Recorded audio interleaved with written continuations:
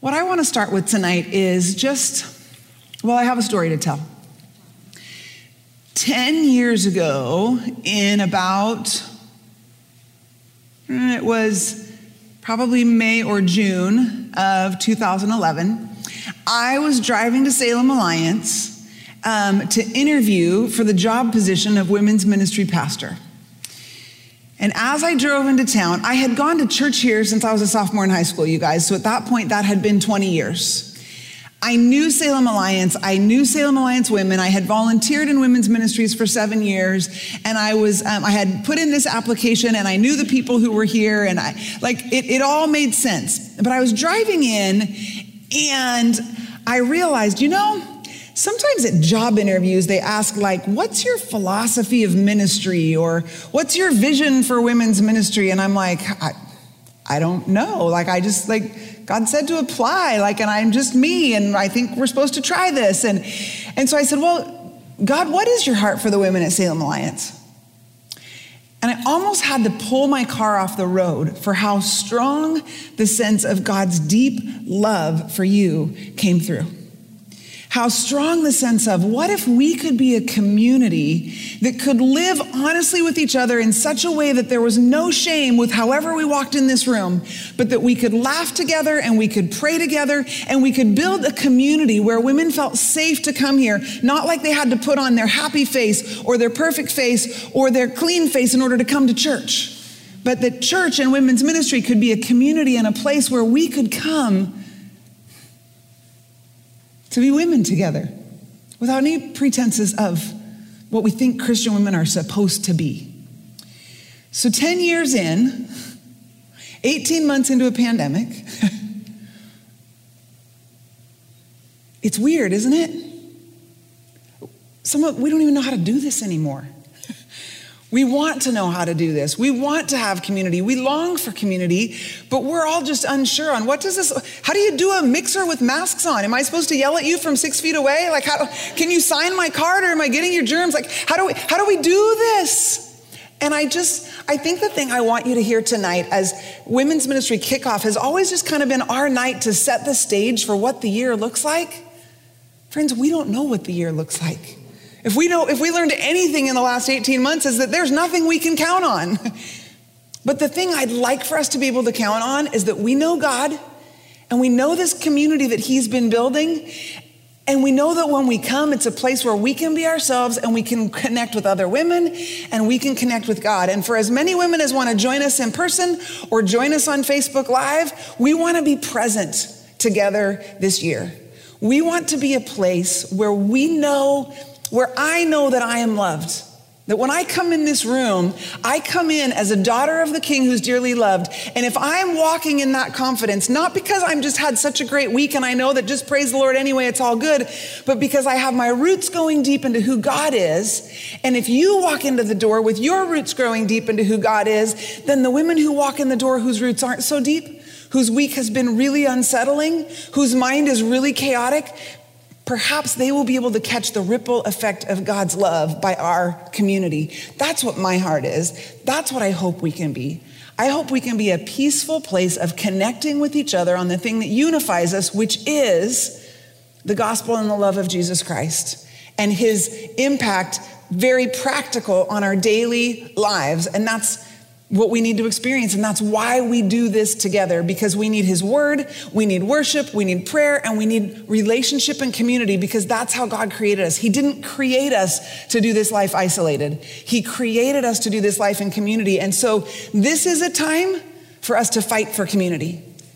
This is a time, not in a combative way, but in a, I will do everything in my power to be present and to be with other people. And so I'm glad that you've chosen to be here tonight. I hope that you'll choose to be here throughout the year. I hope some of you will choose to come to retreat at Cannon Beach. The things that we do are not just in order to have events on the calendar, but it's because we believe in Christ-centered community where disciples are discipling each other and our stories are sharpening each other, our roots are deepening together, and we're encouraging one another in Jesus. So that's why we do what we do and why we set the tone tonight.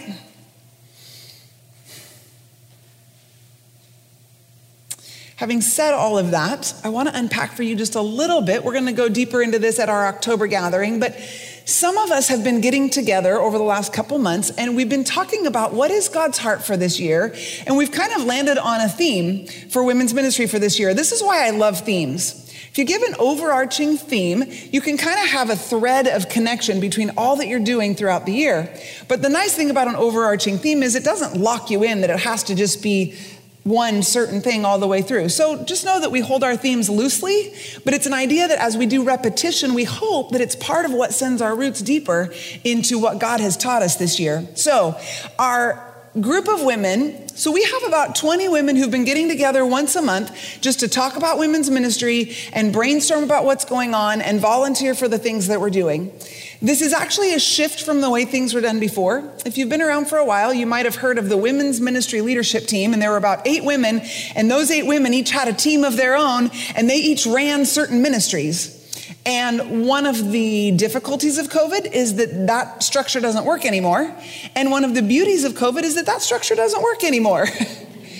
And so I've had an opportunity to just invite more women to the table and say, hey, if you want to be involved in forming what happens in women's ministry, come to this once a month meeting and talk with us. So if you're here tonight and you didn't know about that because I didn't know to invite you to that, and you're going, I'd actually love to just lean in a little deeper and take a step of being a part of what's going on in women's ministry, come see me afterwards. I'd love to put you on the list of knowing when those are so you could come and join us.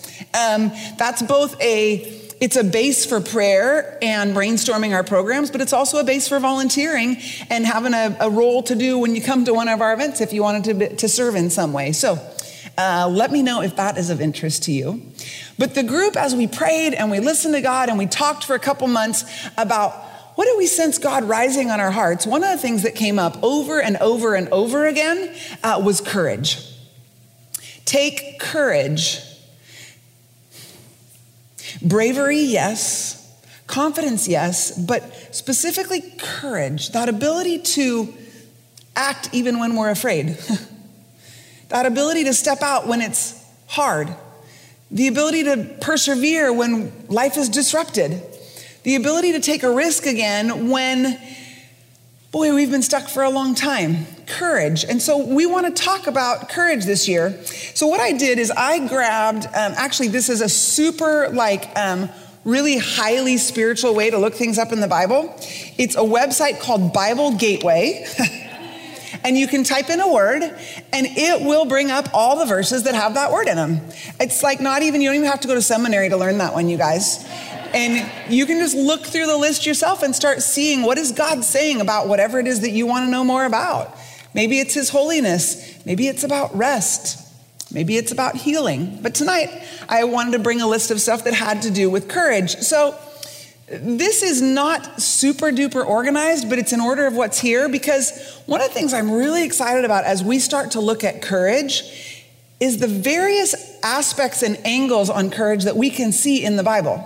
So I'm not going deep on any of these tonight. That's what we're hoping to do at the gathering over the next number of months, is take one of these angles, one of these perceptions of courage, one of these passages, and really go deeper into that particular one. But tonight, I just kind of want to give you an overview of what I see the Bible saying about courage. What causes us to lose courage? What causes courage to rise? And how God brings us our courage. So take this journey with me through the Bible Gateway list of courage verses. The first one, and probably the key anchor for us for this year, would be Deuteronomy 31:6. This is when Joshua and the Israelites were about to cross the Jordan River and go into the promised land. And there were all those people there who they were going to fight, and they didn't even know what it was like. They didn't know the way. They didn't know the details. But God said, be strong and courageous. Do not be afraid and do not panic. Okay, just honest right now. How many of you are with me that you have felt panic in the last 18 months? Like, that's a live word. Maybe even in my life more than it used to be. Like, panic is a real thing. I know that I have relationship with someone in my life who shall remain unnamed because we are on Facebook. And I want to guard other people's stories, who has really struggled with panic lately. And it's not like their personality, but it is the transition back to something that they haven't done in 18 months. And panic is the right word. So do not be afraid and do not panic before them, for the Lord your God will personally go ahead of you. He will neither fail you nor abandon you. So we've got this aspect of courage in the face of fear, courage in the face of anxiety, courage in the face of panic. Why? Because God is going before us. It is his presence that goes before us. We drop down a little farther and it says, be strong and courageous, for you will lead these people into the land. This is God specifically speaking to Joseph. And here's what I want you to hear. God has a specific call on each life in here, whether that is as a teacher or a nurse or a daughter or a sister or a wife or a mom or the job that something, the people that you know, your sphere of influence, there is a calling on your life, and your calling takes courage. Because if it was something that was within your strength, you wouldn't need God to do it, and it wouldn't be a God-sized calling. And so when he says, for you will lead the people into the land, he is giving him his calling, but he's also giving him his promise, because when the Lord commissioned Joshua, he said, be strong and courageous, for you must bring the people of Israel into the land. There's his calling. I will be with you. There's his promise. And that's the first thing I want to point out about courage, is this calling and promise. That God has a call on our life. His promise is his presence. Friends, his promise is not that it will be easy. His promise is not that it will be conflict-free. His promise is not that everybody will be happy with you. And his promise is not that it will work out okay on this earth. His promise is that he will be with you. And it is his presence that brings us his courage. Joshua 1:7, this one turns the corner just a little bit. Be strong and very courageous. Be careful to obey all the instructions Moses gave you. Do not deviate from them, turning either to the right or left. Then you will be successful in everything you do. Friends, the Bible is full of if-thens. If you do this, I will do this. When you do this, I will meet you here. And courage flows out of our obedience. Obedience is one of the things we're going to take a little bit of a look on, because if we have a calling on our life, then our obedience to that courage is the thing that attracts God to engage with us and his presence with us. And it's in that place of obedience, in the if we're obedient, then we see God come and meet us. Friends, sometimes we don't see God on the move until we obey, right? Sometimes it takes stepping out. Remember when the Israelites crossed the Jordan? They had to step into the water before the water stopped. I think in our lives this year, we've experienced some of that. We had to step into the unknown waters before we saw God come and act on our behalf in those waters. And we will see that again and again and again in our lives. Joshua 1:9, be strong and courageous. Here's another one. Do not be afraid or discouraged. There's that courage word. What is discouragement? It's when something knocks our feet out from under us. It's when we see something or we hear something or we feel something and it just knocks us sideways and we are discouraged. And God says, why should I not be afraid or discouraged? Because God is with you wherever you go. Over and over again, he brings us back to his presence. Okay, this one might seem a little bit obscure, but just go with me here for a second. This is 2 Samuel 4:1. He says, when Ishbosheth, Saul's son, heard about Abner's death at Hebron, he lost all courage and all Israel became paralyzed with fear. So how do we lose courage? That's another one we might look at this year. Is what are the things that cause us to lose courage? And what really, really struck me in this one, you guys, is what caused him to lose courage was what he heard. Now, what he heard was true. Somebody had been murdered who was an ally, and now he had reason to fear for his life. But friends, how many times is it true that the things we hear are the things that discourage us and knock our feet out from under us and knock us sideways? And sometimes they're not even true. Perhaps it's a lie of the enemy, one of those fiery darts that the enemy of our soul is flinging at us to try to get us to believe something that's not true about God or that's not true about ourselves. Maybe it's something that we read in the news and maybe it's true and maybe it's not. But by hearing it and feeling powerless to do anything about it, we are discouraged and we enter in fear. And all Israel became paralyzed with fear. Am I wrong in saying that there have been times that all of us through the last 18 months have had these experiences of being paralyzed with fear? Of wondering, God, how is this going to work out? Lord, how are my people going to be okay? How am I going to be okay? It's discouraging when we hear these things of discouraging acts and discouraging beliefs and discouraging trajectories. And yet God continues to promise that he will be present with us. In 2 Samuel, he says this, be courageous. Let us fight bravely for our people and the citizens of our God. Sometimes courage means fighting bravely.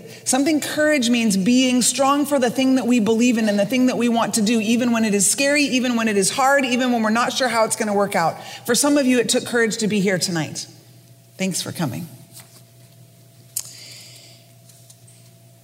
We have another one about obedience, 1 Chronicles 22, and the very end of it, it says, be strong and courageous, do not be afraid or lose heart.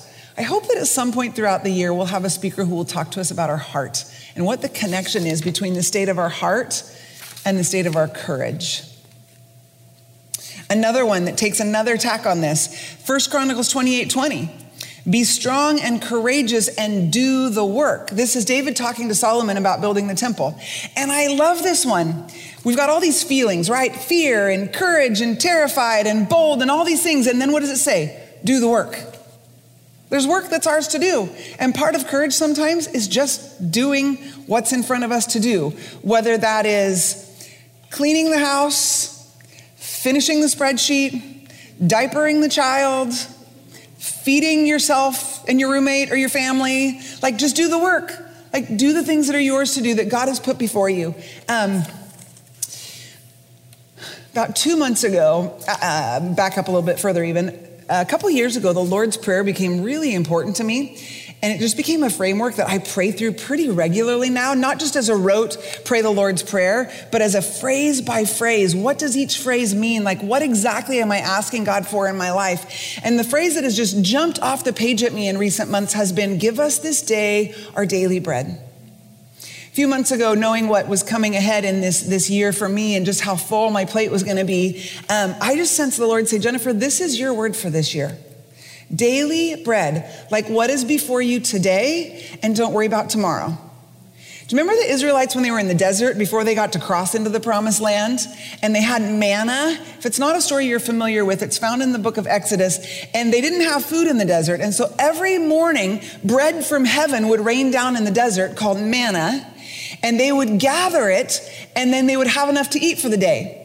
But when they got worried that the manna wouldn't fall again the next day, and they tried to gather enough for 2 days, the extra rotted. Because God fed them every day for 40 years. And that's been a challenge to me is, what does this manna principle look like in my life? To do the work that he's given me today and not try to gather manna for tomorrow. Not try to figure out what tomorrow looks like. Here's a totally practical example. I just started grad school a couple weeks ago. And when I do the assignment that's due today, I'm totally fine. I've got this.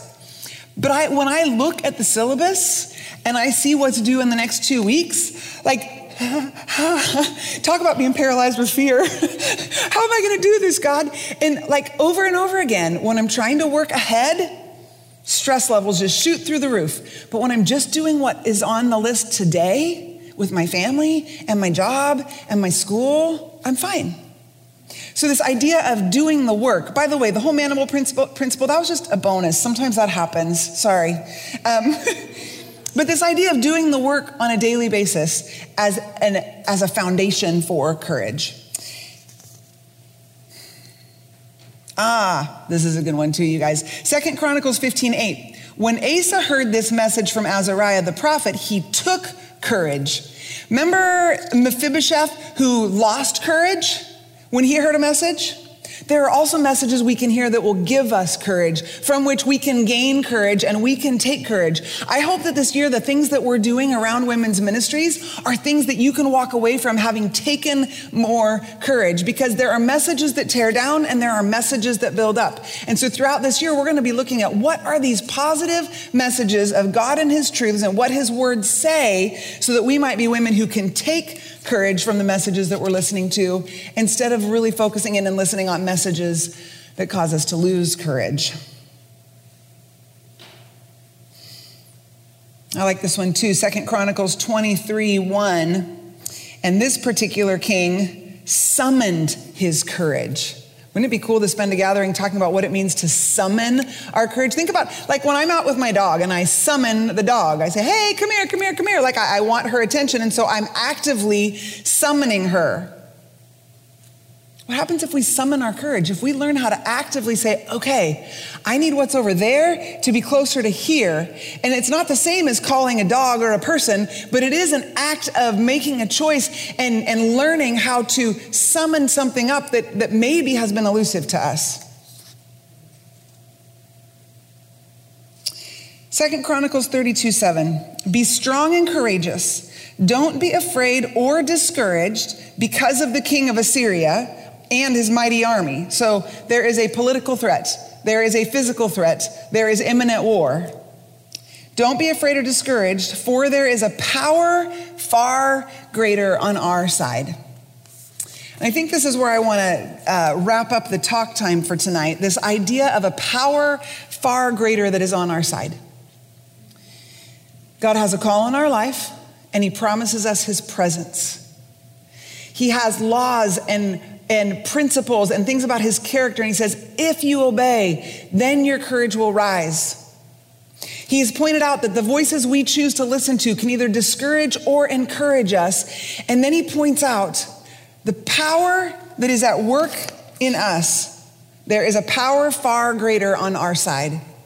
And friends, there are so many things to be discouraged about in 2021. That we're still in a pandemic wearing masks. That there are still people dying from this virus. That our kids are back to school, but they don't know how to be in school. That our jobs are still we're not sure what they look like because they've changed and shifted so much. That family has been divided and broken up over the polarizing issues that have polarized our nation and our communities and even our church and our families. Friends, there is much to be discouraged about, but there is much to be encouraged about as well, because the one who is on our side is more powerful than our enemy. Because God is the God who sees us and who knows us and who encourages us. This is the God that we want to draw close to during this time. This is what we're doing this year. Have courage, be bold, be strong. Why? Because God has a call on your life. Because there are messages that are encouraging, and because he promises to be present, and that the power that is at work is greater than the power in our world.